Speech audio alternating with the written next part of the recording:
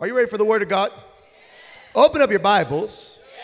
Go with me to 2 Corinthians.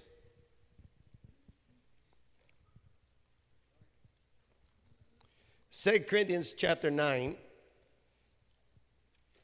I love to teach on sowing and reaping.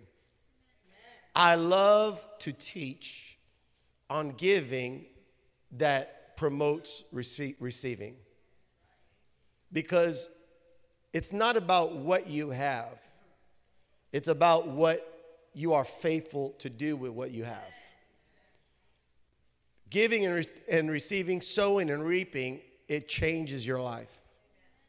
A person that might not have a lot, but they begin to see themselves as a giver, they begin to change their identity from somebody who is in need to someone who begins to supply other people's needs. And God begins to strengthen their hand to perform the work of giving. There's a lot of things that happen in this world, and there's a lot of great wisdom and knowledge, like economic principles and business principles, and those things are supposed to be, you're supposed to know them. The Bible says the things that are revealed belong to man, but the things that are hidden belong to God. But we don't operate just in a flesh level. It's not about your wisdom and your strengths and your abilities. It doesn't end there. Where it really begins is your faith in God, your trust in His Word, your acceptance of His promises over your life, that what God says is true and everything else you see is a lie. Amen? And so you might not have a lot today, but if you will begin to operate according to the principles of God and become a good steward of what God has blessed you with and begin to give in spite of your need, the anointing to break you out of every poverty condition will come upon you, and God's Spirit will lift you up day by day by day. Favor of God will come upon your life. Blessings of the Lord, hidden treasures will be revealed. And the blessing of God is so great that it's not just going to break you out, but it's going to come upon your kids and your children's children. I'm tired of talking about the needs of people in society. Why should we talk about the needs when we got the answer of an endless supply through the Holy Ghost? Amen. And so let's talk about the change. Let's talk about the solutions. Let's apply these things to our life. And instead of complaining about our situation, let's rise up in authority and power. The Bible says God takes pleasure in the prosperity of His servants. It gives God a lot of pleasure that you are blessed. And so my question to you is, can you allow God to take pleasure in blessing you? Is it okay if God blesses you? He wants to bless you, but He's going to do it His way. And the Word of God will give you the direction of His way. Amen? In 2 Corinthians chapter 9, this is the Apostle Paul talking to us. It says, "But this I say, he who sows sparingly will also reap sparingly, and he who sows bountifully will also reap bountifully. So let each one give as he purposes in his heart, not grudgingly or of necessity, for God loves a cheerful giver." Look at your neighbor and say, God loves a cheerful giver. Now say it again with a smile. I mean, come on, be cheerful. God loves a cheerful giver.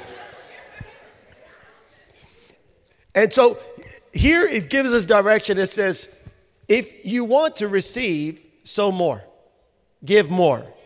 Sowing is giving. A farmer puts a seed in the ground, expecting a harvest in the future. If he wants more harvest, what does he do? He plant more seed. No seed, no harvest. Amen. Now, you can't speed up the harvest. A lot of times we live in the moment. The problem that I think most people have is because of lack or want and not having seen the abundance or not been faithful with what God has blessed us with already, we kind of live from day to day, paycheck to paycheck. Enough for today. Hopefully there's going to be enough for tomorrow. But God doesn't want you to live in the desert. He wants you to live in the promised land. Desert living is just enough for today, not enough for tomorrow.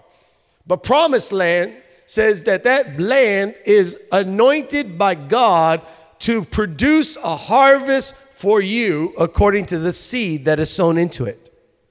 So the scripture says, whatever, if you sow little, you reap a little.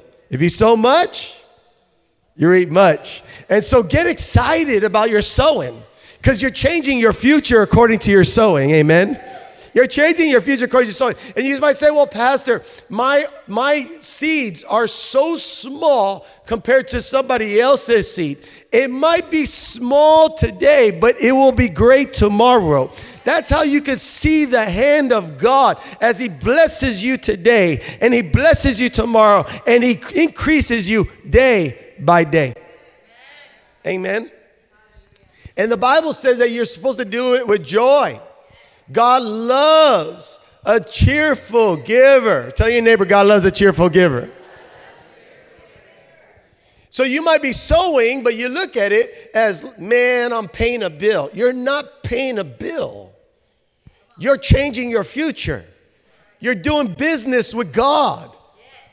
God is your partner in this. Where the word of God says, if you will do this, this is what you can expect. That doesn't sound to me like I'm losing anything. That sounds to me like a new opportunity for my life. That my future could change. Even Jesus said, give and it shall be given unto you. Good measure, pressed down, shaken together, and running over. That sounds like seed time, harvest. Amen. That's why when we come into the house of God, we gather together on a service like this, there's going to be a great time to sow seed. And when you sow those seed, believe God for the harvest. Don't give up on the seed. A farmer doesn't plant a seed in the ground and then never come back for harvest. No, but the farmer is always watching. He's looking. He's seeing the seed grow before him. But God is the one that brings the increase. Amen. Tell your neighbor, God is the one that brings the increase. And there's going to be a time of harvest. And the word of God says that when you give your tithes, not only will you get a harvest, but you're going to get a full harvest. In other words, those apples are not going to be little apples. They're going to be big apples. Amen. That watermelon is not going to be pint-sized watermelon. It's going to be big watermelons. Amen. Hallelujah. You're going to get a full harvest, a full maturity of the seeds that were sown. That means God will open up favor upon your life, creative ideas. Your business begins to be blessed in ways that are beyond your imagination. God takes you out of maybe you were heading to destruction. God changes the way you were heading so that you could be blessed. The things that should have be broken, they're not going to be broken. They're going to last in Jesus' name. I'm talking about that washer. I'm talking about the vacuum machine. I'm talking about that car. Amen. Those things that are there to destroy your personal prosperity. When you sow seed, God says, I will protect it. When you give tithe, God says, I will protect it. Amen. That's opportunity. That's a blessing. Amen. Hallelujah.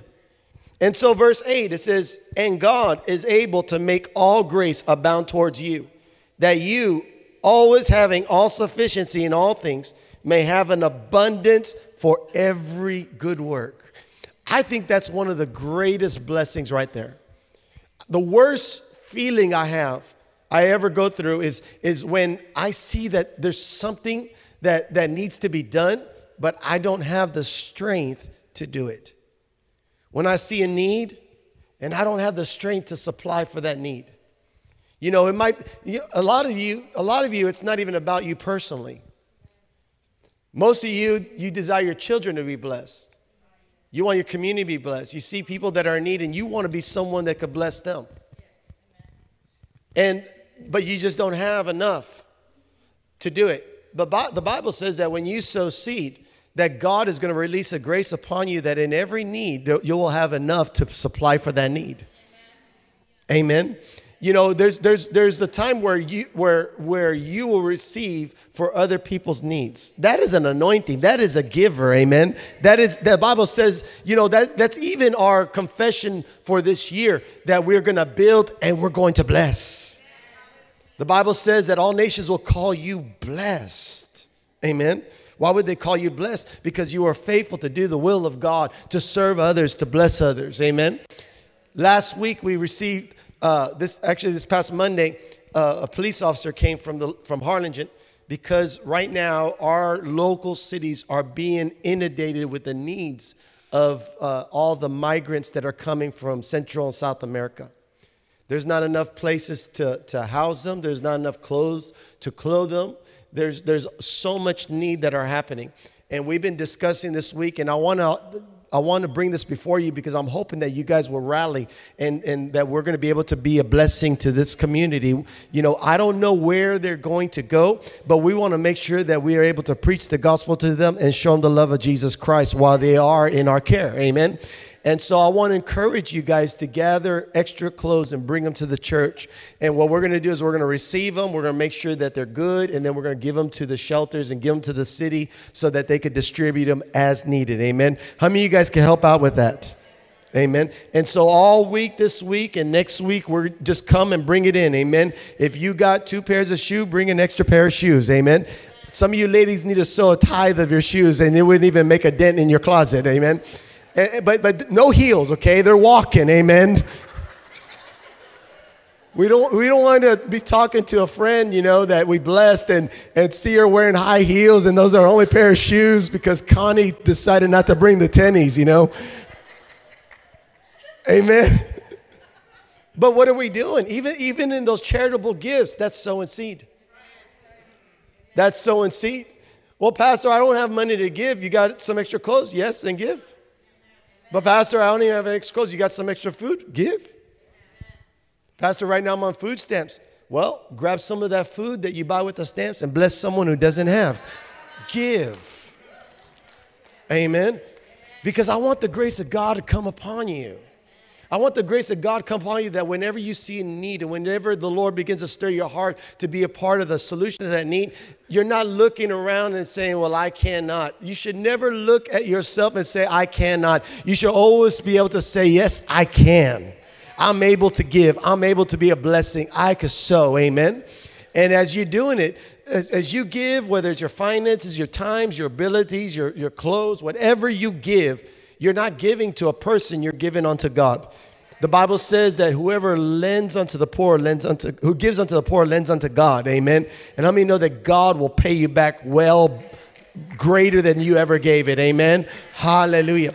And so this morning, I want you to stir in your heart that you are a giver, that you are a sower, and that's what we do. We sow, we give. There's times that you might have a need, but God's going to supply that need in Jesus' name. That your house will have no lack in Jesus' name. And that little by little, the Lord is going to increase you day by day. That there shall be no lack in your home. There shall be no lack in your city. There shall be no lack in your family. That every curse of poverty is forever broken in Jesus' name. That we are no longer living according to what we see, but we're living according to the principles of the kingdom of God, that when we give, we increase in Jesus' mighty name. If you believe that, shout amen. Amen.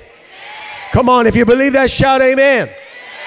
This is the way of the believer. This is the way of the believer. And every preacher and every church and every synagogue that preaches against sowing and reaping is coming against the word of God. Let them be a liar and God be true. Let his word be forever established as truth. Any preacher that preaches that says that God doesn't bless is a liar from the pit of hell and trying to put you in poverty and hold you in captivity. A messenger of Satan. Because deliverance is in every area. Deliverance from the curse of sin and death. Deliverance from the curse of poverty. Deliverance from the curse of sickness and disease.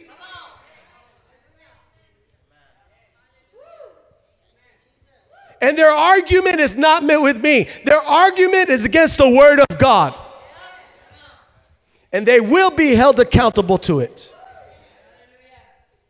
I can understand that people don't know God. They want to criticize. Let them criticize. The Bible says we face persecution. But if you stand at an altar and call yourself a man of God, and you say that God will not bless you according to his word, you are a liar. Amen?